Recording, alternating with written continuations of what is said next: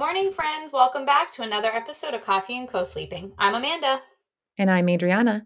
And today we're really excited to be here with Valerie Groysman, child and family therapist that specializes in 0 to 6-year-old mental health and sleep, and the founder of Talkin Sleep on Instagram. So, hi, Valerie.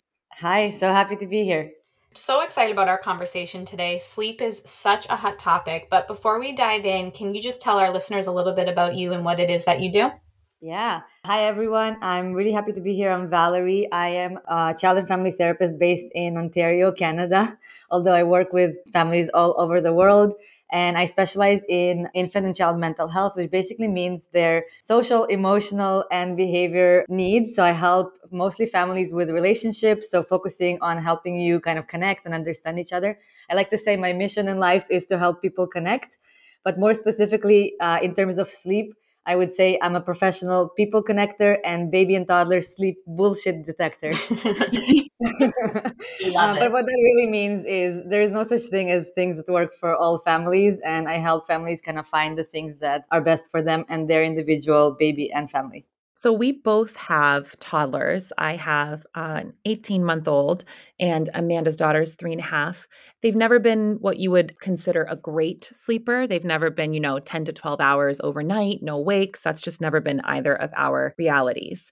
And I feel like you only ever really hear about a more wakeful newborn, those first 6 months being a time period in which your baby will be waking quite frequently, and that's developmentally normal.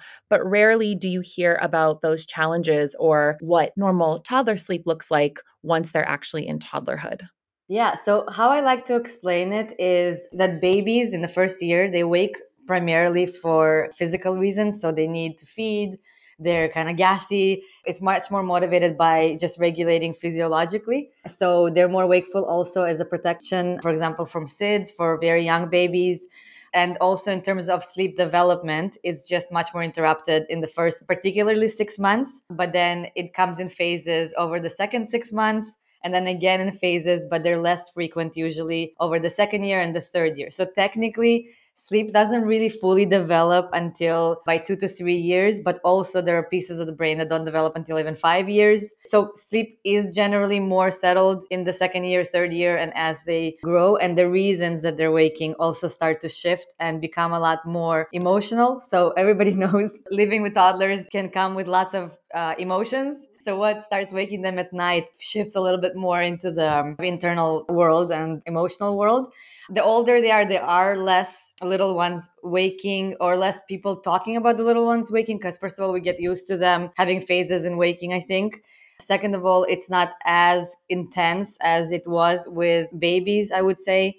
It comes and goes in phases, and parents usually get really surprised that they're waking again after actually sleeping. Or, like you mentioned to me, sometimes I hear, oh, they've never slept at all. In that case, I usually like to kind of get a little bit more information because usually when I hear they never ever slept really well, when I work with families, I like to rule out any kind of specific reasons why. It's really important to kind of normalize to know what's normal. And it's also important to see sleep as a reflection of showing you what else might be going on that might need your attention. Might be within normal, might be something that needs kind of intervention. I love that, normalizing what's really normal, because what looks quote unquote normal for one family definitely isn't the case. Because I know for us, my daughter actually slept like great the first 6 months. I remember thinking like, what was everybody talking about? I'm getting more sleep now because I don't have to wake up to go to work. And she's sleeping, longer periods. And then at 6 months, I don't know, it was around the time that we started baby-led weaning and introduced food. She doesn't have any like allergies or any issues with anything. But from there, now at 3.5, I find myself every night at 1 a.m., she's waking up and I'm going in her room. And I remember everyone you talk to with a 3.5-year-old is like, no, like they go in their room, I shut off the light at 7, I see them again at 8 a.m.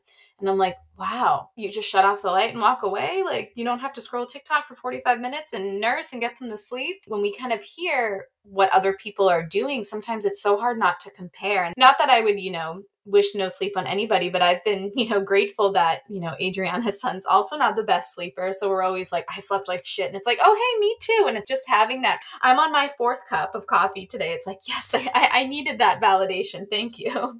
Your friends aren't calling you every time their little one is not sleeping at night. So you're getting a false reality that everybody else's are sleeping well, unless you're specifically calling your friend every single day and talking through how your night was. So in reality, there's probably a lot more other families and toddlers who are wakeful who you're just not aware of. So you're getting this sense that everybody's sleeping except for your little one.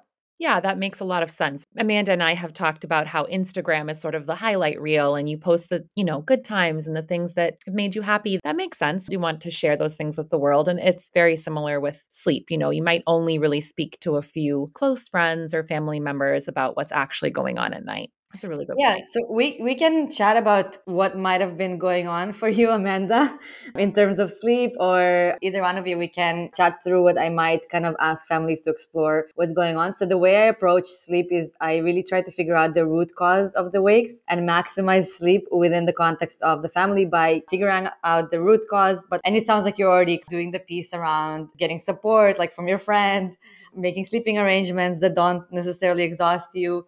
We talk about all those, but we also kind of try to figure out, okay, so what's waking them and how can we encourage longer sleep within the context of the family's values and lifestyle. Do you want to walk through it, Adrienne, or you want me to? Go for it. Okay. Okay, so tell me a little bit about your little one. How old are they? What are you struggling with? So Aiden is 18 months old as of December. So it's been a while now. He kind of shifted into this routine where he's going to sleep at 10 and he sleeps until 8. And when I say sleeps until 8, I don't mean it's like 10 p.m. to 8 a.m. Perfect, no wakings. That's just been his rhythm in when he's able to fall asleep and when he's actually up for the day. He does take 1 2-hour nap every single day, different times, but it's always 2 hours. Never had any trouble there. And I've actually not had too much of a problem with the late bedtime. It's similar to when I'm ready to end the day. So it works for he and I. The Mhm. one thing that has been really tricky for me is the very early nursing sessions where I don't know if he's fully asleep or not. He's on the breast, kind of nursing from 5 to 7:30 on and off. His eyes are closed. He looks like he's sleeping. I can't roll him over or wake him. He's definitely still in somewhat of a sleeping state. But for me, it's incredibly hard because I'm not able to sleep through that 2.5 hour chunk where he's on and off the breast. So that's my challenge is he goes to bed late and then I'm also up really early. Well, what for me is really early doing that chunk of nursing time. Yeah. So when I kind of work with families, we talk about both considering the little one's needs and always kind of separating needs from kind of wants or preferences, and also the parents' needs and wants and preferences. And then figuring out, okay, so where do we need to set boundaries to protect your sleep or your often relates to kind of mental health or etc. And where do we have kind of wiggle room to do what they would like to do? So in this particular case, it really depends on whether you feel that he needs this feed in terms of kind of his overall 24-hour period nursing pattern. So you tell me, is this a feed that you want to keep or a feed that you would kind of prefer to live without? At the moment, I'm okay with keeping it because I know how important it is to him. Not so much for nutrition, but I think that is how he's able to stay in bed for that long of a period. You're keeping the feed because it feels beneficial to him and you, or because you're afraid that it will impact negatively other pieces of your sleep situation? Both. I'm not ready to wean in any way, shape, or form. Like he very much still has access to breastfeed whenever he wants. And the mornings seem to be when he has his longest session. So I don't want to take that from him. And I'm also not quite ready after having finally settled into this sleep pattern to shift our bedtime in any kind of an extreme way. There are a couple of areas that I would chat with you over. We would have to think about, okay, where are areas that you would like to make shifts and where are areas where you would not like to make shifts. So if you're saying this is causing me to feel extremely tired, very understandably, because you're going to sleep really late and waking up really early, then we're either looking at your bedtime, so figuring out strategies for having the bedtime earlier. And he's actually it sounds pretty typical in terms of the total amount of sleep. So I encourage families to think about the total amount of sleep, not the amount of sleep overnight. Because oftentimes families are like, oh my gosh, my little one is only sleeping, whatever, 8, 10, 9, 10 hours overnight. But then there's usually a 2 to 3 hour nap, which is a 12 to 13 hour, 14-hour sleep total, which is basically all they need. So they're probably just not tired earlier and don't need as much sleep. And it sounds like he does sleep in terms of sleeping all the way till 8. So I might talk you through, okay, do you feel like you want to make some shifts to the evening so that you get more time in the evening to rest? Do you want to look at his nap time as a time for you to get extra sleep? If you are happy with your bedtime and you are happy with that nursing session early in the morning, maybe we can talk about what needs to happen so that you can have a nap in the middle of the day so you're not feeling tired. Or with another family who's like, you know what, these 10 p.m. bedtimes, I can even tell you kind of from personal experience, there was a time period where we really loved 9:30 bedtimes for our toddler, who is now almost 4, just because of our work schedules, our lifestyles. Like rushing home for 7 p.m. bedtime was just not going to happen, and it would have resulted in no time together really to connect. But then I had a second baby, and exhaustion was obviously on another level, and these earlier bedtimes became a really, really valuable for us at that point.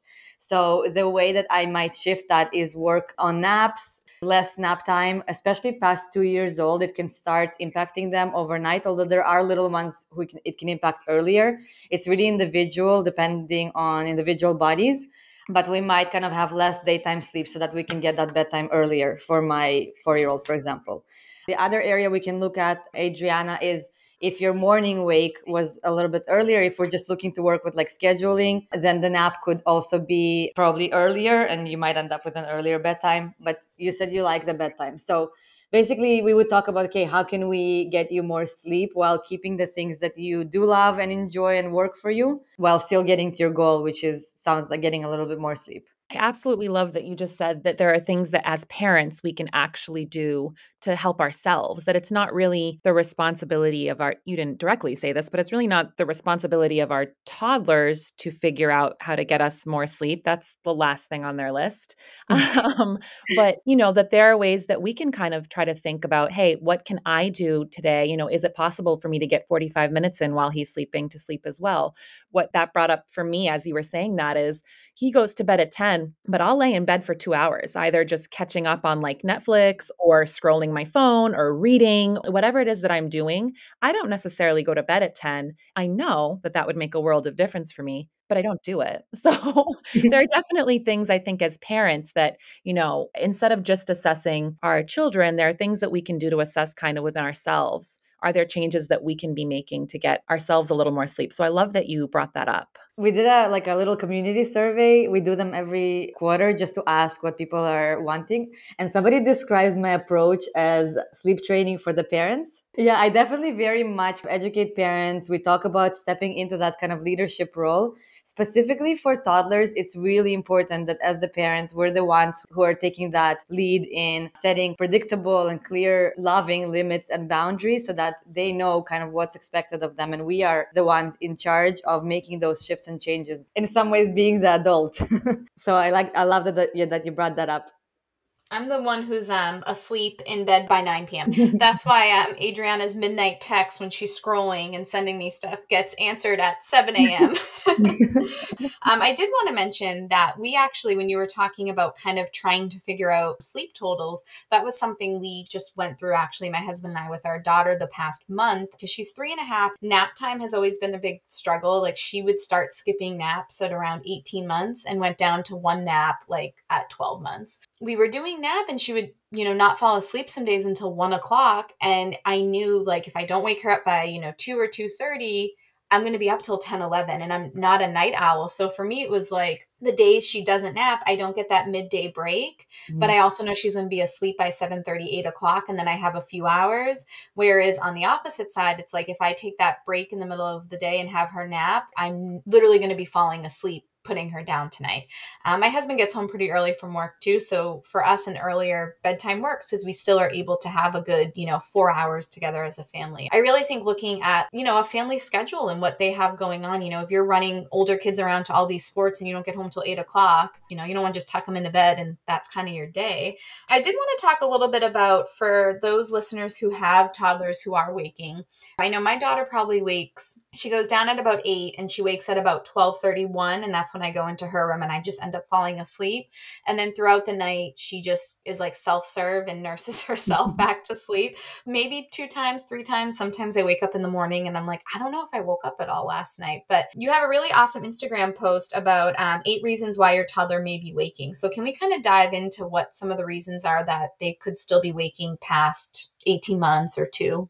Yeah, so I think the biggest shocking realization, I'm saying it with a little bit of sarcasm, but it really is something that I feel like as parents, occasionally, I need to remind myself constantly, but they're basically another separate human being Mhm. with their own thoughts and ideas and feelings. And actually, a lot of the things that cause more challenges for families with toddlers have to do with their development of like being their own person. So your baby is very much just starting to kind of separate from you. They're really, in their mind, still a part of you for much of the first year. But then slowly, as they become going into toddlerhood, they're actually becoming separate human beings. So separate human beings get woken up by the same things as adult human beings kind of get woken up from, like hunger, maybe thirst. You had a really hard day that was really emotionally draining. Maybe before bedtime, you watched a TikTok that was extremely upsetting or something like this.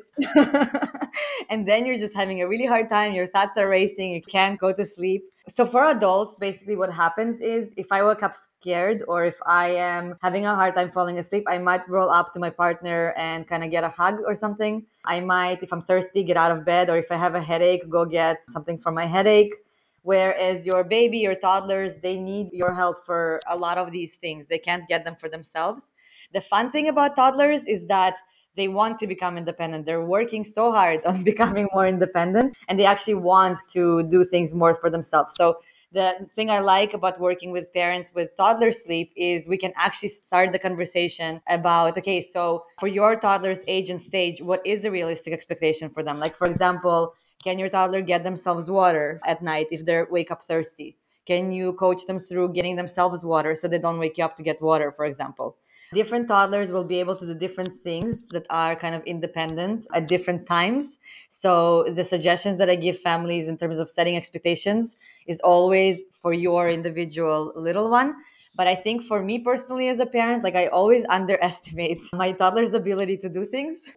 Oftentimes they look to us as their leaders to know, is this a safe situation for me? Is this something I can do? Do you believe in me that I can do this? So it's a balancing act between challenging them just the right amount so that they're growing and developing that confidence and self-esteem and ability to trust themselves that they can do this, and not overwhelming them by having completely unrealistic expectations and just getting like angry that they're not meeting your expectations when maybe the expectations weren't realistic in the first place. I'll just list quickly what I mentioned in that post. Hungry, for example. So for them, because they're still kind of nursing, can be very normal still. Maybe they are nursing either for hunger, depending on how that day looked like in terms of food. Some toddlers just take more time to kind of switch to like more of a robust solids diet, I would say. They might catch up at night. Maybe they're regulating supply for all the same reasons that they're still nursing maybe as a baby. Thirsty, needing to potty or learning to go to the toilet is a big one for toddlers.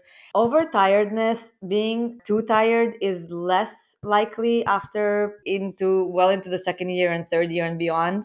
But not tired enough could be a reason why they're resisting bedtime or having like a middle of the night party. So completely wide awake. Things like that bother adults, like uncomfortable, ache, illness, of course, wake them up.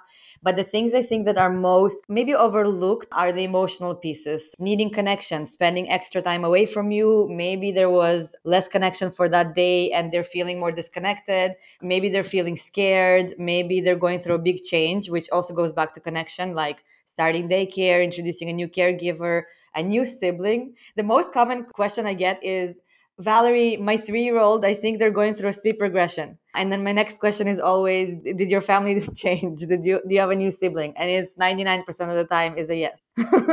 And I always say, I say to parents, can you imagine if you woke up one day and suddenly there's this stranger in your house that your parents are completely just focused on? You wouldn't be sleeping well either. So, and parents usually sigh kind of with relief that their toddler is not suddenly going through something that's going to keep them up forever. Big changes like moving, just like adults, having a big project, big changes in your life, they're going to keep you up at night. I love that you're discussing seeing our toddlers and our children as whole human beings that really go through the spectrum of emotions and to such an intense degree. They've been on this earth for a couple of years. Like they're experiencing things for the very first time and Mhm. learning who they are and what their limitations are and what they're capable of. And that's so huge. And we often look at sleep as something that we have to control and we have all these expectations around it. And I think a big part of the freedom in seeing my son as a person who needs to experience everything to the full extent, and that's going to affect sleep, of course. And it's really my job as his parent to be here to support and guide him. And like you said, set limitations, of course, but to also just emotionally support him. That's so huge. And I love that bit earlier in you saying that Valerie's course is sleep training for parents because I think we could benefit from it. Yeah, we definitely talk about also understanding your own emotions and reactions and expectations of your little one. Because I think just realizing that they're own human being, we take their sleep, we take their more challenging behavior as a reflection of or even feel their emotions as a reflection on us doing something wrong. Ideally, we want them to have any emotions, negative. I'm doing air quotes, but more challenging emotions like that are hard for us, like sadness, anger. We want them to feel like they can express all of their emotions and come to us when they have these different emotions. And that's how actually there is in sleep training or whatever, people talk a lot about self-soothing, completely unrealistic and not a thing that babies can do. It's bullshit. Yeah. That's what I like to Yes. say. I have a webinar called Why Self-Soothing is Bullshit for baby parents. Because I'm 30 years old and I cannot self-soothe. Like if I'm worked up or something, I need to have a conversation with my husband. I need to call Adriana. I need to talk it through with anybody who will listen to me because we're human. Like we want that feedback. We want validation. We want to be comforted. Like our children are no different, you know? I love that we're talking about this because I feel like for me, looking back on my daughter's 3 years of life and, you know, her sleeping, and I love that you're doing air quotes because anytime I say the word normal, I do air quotes. So what would, you know, what's considered normal? And I always thought like she's not getting enough sleep or she's overtired, undertired, whatever I thought it was, when really I feel like the issue was me. I was the problem. It's like I had this unrealistic expectation of what sleep should look like for her. And most children don't sleep through the night. Most adults don't sleep through the night. So the expectation that she's just going to go in her room and go to sleep is just, it's wild that we believe that. I have just kind of, this is my own little personal question, but how do we know it's time to drop the nap? Like for us, we went on a big trip to Disney last month and she napped like while we were there because she was so overtired. And then when we came back, we just kind of had a lot going on and it always seemed like we were trying a bit too late and we just stopped doing it. I haven't really implemented like a quiet time. She won't go in her room and lay down by herself or even just to play with her toys during that like nap time. So I'll usually just put like a movie on and we'll just veg out in the middle of the day. Because I feel like then at 5 p.m. she's, you know, a lot of emotions and is clearly very tired. Can you remind me how old she is? So she's 3.5. Okay. There is this period of time where they're trying to drop the nap, but they're not necessarily ready. And then they're a complete mess at 5 p.m. So I feel you. It's my life. We've been through it recently. But if she naps, even if she naps an hour and a half at like 12:30 to 2, she will be up until like 10:30, 11 o'clock at night. Yeah. And then we'll wake up frequently throughout the night and then we'll be up for the day at 7. So now with no nap, she's usually sound asleep by 8 and will wake up anywhere between 7 and 8. Yeah, so in her case, where it's very clear, you're telling me this is very clear to me when she naps, the bedtime is really, really late and does not work for her or family. She's more wakeful. There's all these negative consequences when she naps. For this type of scenario, I would say that it does sound like going without a nap works better for her, although she's having a hard time in the evening. So I would look more into making the quiet time like a regular thing so that she can sometimes take the nap if she really, really needs it, for example, or it can be a really short nap just to give her brain like a little bit of a break, 15 to 30 minutes. It's very clear that like she's showing all signs that like it was the right decision to drop it, but it's so hard to give up. Nothing beats that like midday cup of coffee eating M&M cookies, watching The Real Housewives of New Jersey in an alone, silent house. Like nothing beats that for me. So I'm like, I just need, again, an expectation that I have. So now I need to implement another way that I'm able to have that time to, do these things. And that's what's so great about now the earlier bedtime. I'm able to do those things after she goes to bed. So remember, we talked about how it's a balancing act in terms of our kind of expectations and challenging our little ones and also not overwhelming them with unrealistic expectations. But for example, you mentioned trying to do a quiet time and she's just not up for it. This is one of those things where with the right kind of support and scaffolding, you can actually build your child up to be able to do it. And it is a nice skill to have. I think it's something that's good for everyone to learn, is that you also need quiet time or downtime during the day, especially if you're spending your whole day with your kids, like staying at home. It is a good concept to kind of introduce that we're going to be both resting, maybe doing our own separate things. What that might look like in your family is doing it beside each other on the couch. What might look like in another family is walking the child through how to do it themselves in their own room. And in my toddler sleep course, we actually talk about working on it 30 seconds to 1 minute at a time, setting them up, preparing yourself, preparing your toddler, and leading them through this as kind of a change and a thing that you believe that they can do. It's probably helpful. It's not causing you stress thinking about it. Oh, it's okay, I can just have this time in the evening. But for a family, for example, who maybe for whatever reason they don't have this time in the evening, or maybe there's a mom who's just like really struggling in the middle of the day, and if she doesn't get that downtime, the rest of the day is just really stressful and really difficult for everyone. I might talk about, okay, how do we lead your toddler and prepare them and encourage them and help them learn how to do that on their own. It's not realistic for like a 12-month-old or even some 2-year-olds, but 2.5, 3, 4-year-olds, we definitely can walk through kind of learning how to hang out in the room on their own if needed. Only 30 seconds to a minute too. Okay, so that was the thing. I guess my expectation was that it would be longer to start. But that's like unrealistic. Yeah, no, you start with 30 seconds. Just a general overview is you prepare your toddler by talking about it, by explaining to them what's going to happen, what they're going to be doing, where you're going to be, and then using either a timer or something that shows them visually what the expectation is. So, and then starting with 30 seconds. Once you're successful with 30 seconds, they're happy, you're happy, it worked wonderfully. You celebrate and you try a minute the next day, not the same day. So basically, you just kind of help them practice and extend the time. If they're struggling with the 30 seconds, we kind of work on the 30 seconds and seeing what support they need to do that for 30 seconds. But usually it's realistic for 3, 4-year-old, building up to 20, 30 minutes. Oh, wow. Yeah. Okay. It's one of those things where I'm like, I can't believe my child can do this. With no commercials, I think an episode of The Real Housewives is like 37 minutes. So we could get there, guys. We could get there. Every little one is different personalities, different families. So I can't tell you specifically for yours. Only you know your child and your family and what you need. I'm just saying that if you need those 37 minutes during the day so that you can be the mom that you want to be for them, it's something that we can work with your child on. I encourage you to kind of not just surrender in terms of there is like kind, gentle, supportive, respectful, encouraging ways. And then your child is also feeling empowered and like they can kind of have this time for themselves. And we're modeling to them that caring for ourselves is also important. Our needs are important too, so that they grow up into adults who take care of their own needs too. What you're saying is so important that, any type of transition, it's another expectation that we sort of have to temper within ourselves as adults. These things take time. It's not, okay, I want them to be able to spend 30 minutes on their own. I'm going to start tomorrow. No, we have to break this down into really tiny chunks and make it digestible for our children, because 30 minutes is nothing to us, right? But to a 2-year-old, that's everything. That's 30 minutes that they'd normally be, by your side or involved in whatever it is that you're doing. So 30 minutes can seem like a lifetime to a 2-year-old. And you really need to make these transitions acceptable and appropriate for them. So everything you're saying is wonderful, but it's another great example of how we need to meet our children where they are.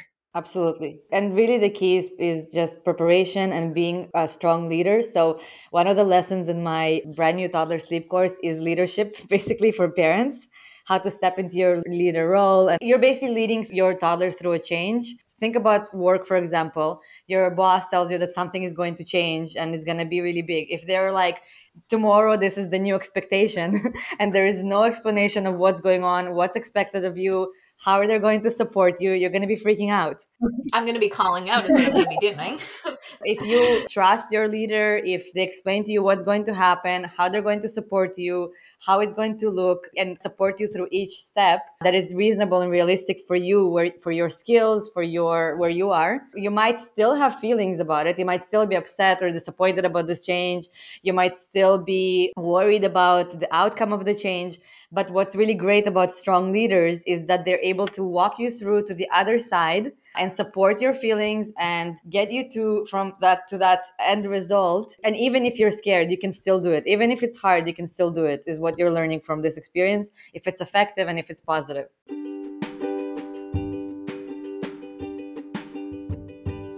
Just wanted to take a quick break to talk about Oh Hey Mama Hair, the official hair care of momhood. Oh Hey Mama is scalp care made for postpartum, hormonal, and thinning hair types. I know you guys have heard me talk about my hair loss and changes I had while I was pregnant with my daughter and how my hair never really quite went back to what it was before. That's why I love Oh Hey Mama hair care. Their products are designed not only for postpartum but beyond. Using plant-based ingredients, they smell great and all without harmful chemicals. I've been using their nourishing scalp wash and my hair feels softer, stronger, and has allowed me to go longer between wash days, which us moms know is a huge plus. Some of the other must-have products include the Restorative Hair Serum and Rapid Replenish Conditioner. Oh Hey Mama is small batch crafted, mom-owned, and made with love in the USA. For the month of May, they are teaming up with some of their favorite fellow small businesses to do a mom products giveaway. Make sure you head on over to their Instagram at Oh Hey Mama Hair to enter, and check out their website at ohheymamahair.com to order your new must-have hair products today. Happy shopping! I kind of want to shift gears a little bit and talk, of course, our name, Coffee and Co-Sleeping. So we're big on two things around here. So I recently, back in November, transitioned my daughter from our family bed to her own room, her own bed. And like I've mentioned before, I still end up there most nights. But the number one question we get asked from followers and listeners is, how do we stop co-sleeping? And I know that's kind of a loaded question because it looks different for every family. But is there some top tips that you can share on transitioning or knowing when your child is ready? Yeah, so it sounds like you had a positive transition. Tell me how you did it. We've had the extra room in our house forever, and that's where I keep all her extra toys that I rotate out. So a lot of the time it was just an empty room and there would be toys in there. So she would play a lot in there, when I would shower. So it was a lot of happy playtime in there. And I would always say this is going to be your big girl room. And, I went online and she picked out the furniture with me. We went to the store and got it together. She helped me put it together. She was involved in every step of the way. So she helped me, we went to Target and picked out the comforter and the pillows, and everything was hers. And then it was the day after Thanksgiving and we just did our nighttime routine and we just walked in her room. She was excited about it. She's like, I want to sleep in my big girl bed. And there was one where she was like, I want to go back in mom and dad's bed. And I was like, why don't we just lay here for a couple more minutes? I'm really comfortable, or, let's wait a minute. And then she fell asleep. So like I said, she still wakes frequently. And every once in a while, we had COVID back in January and she was like, can I sleep in with mom and dad? And it was like, yeah, of course. But for the most part, it's been a good transition. The hardest part of it is that in the middle of the night, I have to take the 12-step walk to her room when she wakes up. But it's nice that after she goes to bed at 7:30, 8 o'clock, I can bring a laundry basket in my room and put laundry away, or I can change my sheets, or I can shower in there. I feel like I kind of have my own space back again. It was just after she turned 3. Yeah, so you touched on a few things that are definitely really important, which is just building up that familiarity with the new space and setting up a space that works for your family and it's going to work for your little one. So some things that you mentioned is her playing in that new space, which is really important, getting that positive experiences in there, as well as for an older toddler, 3, 4, involving them in making some choices. So choosing out maybe, like you said, the bed sheets. Another thing that can help is introducing a comfort item if they don't already have one, like a lavy of some sort that can go with them to their room. Sometimes families have an in-between. If it's a more sensitive toddler that needs an even slower gradual change, if were in your bed the entire time and you want to move them out, there could be smaller steps there in terms of maybe putting their bed or their mattress beside you in the room and sleeping like that for a little while, then moving into their own room. In my course, we talk about just preparing and really familiarizing them with their new environment, showing them that deciding on your boundaries in terms of can they still come back to your bed. And we talk about kind of, it doesn't have to be black and white. It could be that you're okay with her coming into your bed after a certain point of the night so that you don't have to go to her bed. It could be that in your case, it sounds like you prefer to come to her bed. Oh no, I'd prefer her to come to us, but I tell her, Oh, like, we've told her a lot. I was like, whenever you wake up, Kennedy, you can just come into mom and dad's room, and like I leave like a little hallway light on, and I was like, you can just come in with us, you know where we are. But when she wakes up, she just sits up. And it's a cry, but she like is yelling mama, and then she'll say milk, or she'll say other side. She'll sit up and be like other side. So I've tried so many times, or even like the other night my husband went in there because he was still awake when she woke up, and like picked her up and brought her to me in our bed, and she was like no, and like started running to her room. So I think it would be easier for her just to come into our room. And then I do worry, like in the future when we have more children, if I have a baby in bed with me and then she wakes up in her room and then I go to her room, am I going back and forth between two rooms all night? And I'm like, obviously hearing a newborn cry is more, I don't want to say a priority, but I want to make sure I'm there. I just want to split in half and be in two places. So if I could do that, if you could tell me how to do that, Valerie, that would be an ideal situation. yes. But yeah, I'd like to kind of get her to come to us. I think it would be easier. But Yeah. So I also talk a lot about like expectations in the sense of, does your toddler know what you would like from them? Is it clear to them? Is it practical? And for example, if you notice that at night it just seems like she's just waking up and crying, preparing her by talking about it during the day. So saying something like, you know how when you wake up in the middle of the night, you really want mommy to come. Mommy's really, really tired too. And I also want to sleep. And I would like it for you to come over to my bed instead. Let's practice how we're Mhm. going to be walking from your bed to my bed. And let's count the oh, that's a good steps. idea. So practice Mhm. that, then practice it with her during the day. So mommy's gonna pretend to sleep in my bed, and you're gonna pretend to sleep in your bed, and you're gonna wake up. What are you gonna do, kind of thing. You can practice what she can say to herself to soothe herself. You can practice a song that she can sing. There's lots of things you can do. The quick suggestion is practicing during the day, pretending, playing it out, and then moving into the night. But the only other piece that I would say in terms of just the night wakes is conversation. I usually would still walk through like a whole full comprehensive assessment of what is causing the wakes to see if there is anything we can do to reduce the wakes in the first place. And usually it has to do with something in the daytime that can shift to help reduce the overnight wakes. And then the next step would be, okay, how do we get you to do all of these extra things? Yeah, I'm going to try that. I like that, playing it out during the day, because I've said that, like, oh, if you wake up, just come into our room. But it's like, she's also, like, what does that look like for her? When she wakes up in the middle of the night and she's just wanting somebody to come, like, she needs to know how to actually walking through it with her and showing her how to do it. And, our children learn through play. You would probably want her to be able to, for example, if she needs to go to the toilet at night, you would want her to feel Yeah. confident about getting out of her bed, go to the bathroom, and come back to her Mhm. own bed. So it's really just about building up her confidence that it's okay to get out of her bed. So she's not feeling scared that she's just stuck there and has to cry and just wait for something that's out of her control, which is you, for example, waking up. If you have like, Mhm. let's say there is a baby in there and you're preoccupied with the baby, we want to empower her to be able to get what she needs without feeling like she just has to sit there and cry helplessly. That's a good point too, because we keep like a water bottle like right next to her little nightstand too. And I don't even think waking up, I don't know if she'd even go and get that too. And it's right there. Because we had moved her into her big girl room in November, and then we potty trained in January. So it's been kind of like every couple of months, like a really big milestone. So now where I feel like we're comfortable in both of those, now expanding on that is probably what's next for us. But a lot of this information that we pulled, you have a free guide on Instagram all about toddler sleep. I know you have an awesome course coming up. Can you kind of just tell us everything that you've got going on and where our listeners can find more about you? Absolutely, yeah. So I have a free normal toddler sleep guide. It talks about the sleep totals, like the total amount of sleep that your toddler needs. It talks about naps. It shows you when sleep might be disrupted due to development versus other things. And it's just like a nice overview. You can get it in my link in bio on Instagram. I'm at Talkin Sleep without a G at the end. You can come to Instagram or my website, talkinsleep.com. We have lots of freebies as well as a brand new toddler sleep course coming out on April 28th. So I hope everybody can join. Awesome. Thank you so much for joining us. We do like to ask all of our guests at the very end what your go-to coffee order is. My go-to coffee order is a flat white. I can get on board with that. Yeah, I really, it's when I treat myself and get out and get like somebody to make me coffee. I have not invested in a coffee machine, but it is the next big investment in my life that will make me very happy. My husband is listening for my birthday. Wait, you don't have a coffee maker I at have all a in your coffee house? maker, but I feel like I need to Oh, take it to the next level and have like one of those espresso proper machines that I wouldn't know how to handle, but I would like to have in my house. If I can make a recommendation, I have the we're talking all about sleep and coffee recommendations.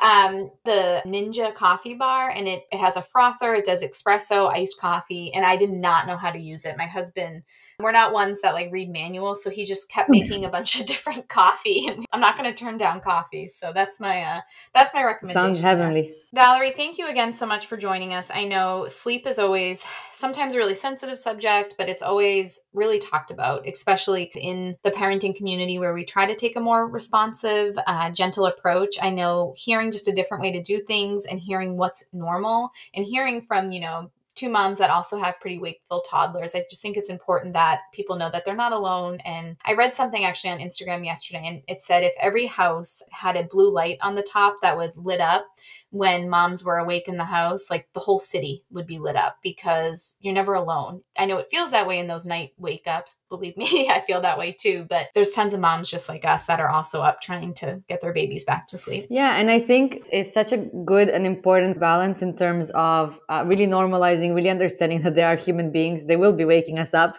And at the same time, kind of empowering us and them to get, well, I guess that's what I'm here for, is to get the best sleep for everyone so that we're all feeling good about the sleep situation in our house. So I think something that I really appreciate that you're sharing is actually, yeah, she's waking me up, but I'm not feeling distressed and upset by it. It just feels like we found our balance and it's working for us. I just also want to encourage parents who are feeling that, it's starting to impact your relationship in some way negatively, or just the dynamic in your house, or sleep is just not something that you happily talk about or have feelings about. It's really important to also take that more active step in terms of doing what you can, focusing on the things that are in your control to create an environment where you are feeling good with their sleep routines and what sleep looks like in your house. And it's going to be different for every family. And it's really important to do what works and what is valuable to you and your little one and your family. And I also just wanted to say that as someone who actively chose not to sleep train, having taken his lead for the most part these last 18 months, really, it's so nice and reassuring to hear that there are things that as parents we can do. I love that you use the word empower, to empower our children to make these transitions that might make things easier for both us and them. I think as soon as we think transition, especially those of us who have not sleep trained, it can feel a little scary, right? You kind of feel like, okay, well, I worked so hard to be this responsive and, I've made some sacrifices to do that. It's wonderful to hear that there are ways to actively support our children that are a far cry from what sleep trainers are advocating for. Yeah, similar for me. I was like, I'm not sleep training, but I can't continue this. And also working with families, I just realized that it's just different for everyone. And I think it's just important to remember that you can be responsive and at the same time set sleep routines and sleep environment that works for your family. I think it can be also going too far on the other end of completely just waiting and suffering and struggling through is also not helpful for families or their toddlers, because we're kind of just modeling that our needs aren't necessarily important when that's the situation. But the key here is it working for you and your family and your little one? Is it creating healthy relationships? Is it creating a healthy, happy, calm environment for the most part? Are you enjoying your routines? Is it distressing to you, or is it just not bothering you at all? And for every family and child is different. I love that. If it works for your family, it doesn't matter what anyone else is doing. It works. So Valerie, thank you so much again for joining us. This was such a great episode. I cannot wait for our listeners to hear this one. It's jam-packed with lots of really helpful and useful information. So thank you again for joining us. Thank you so much for inviting me. I had a really good time, and we'll talk soon.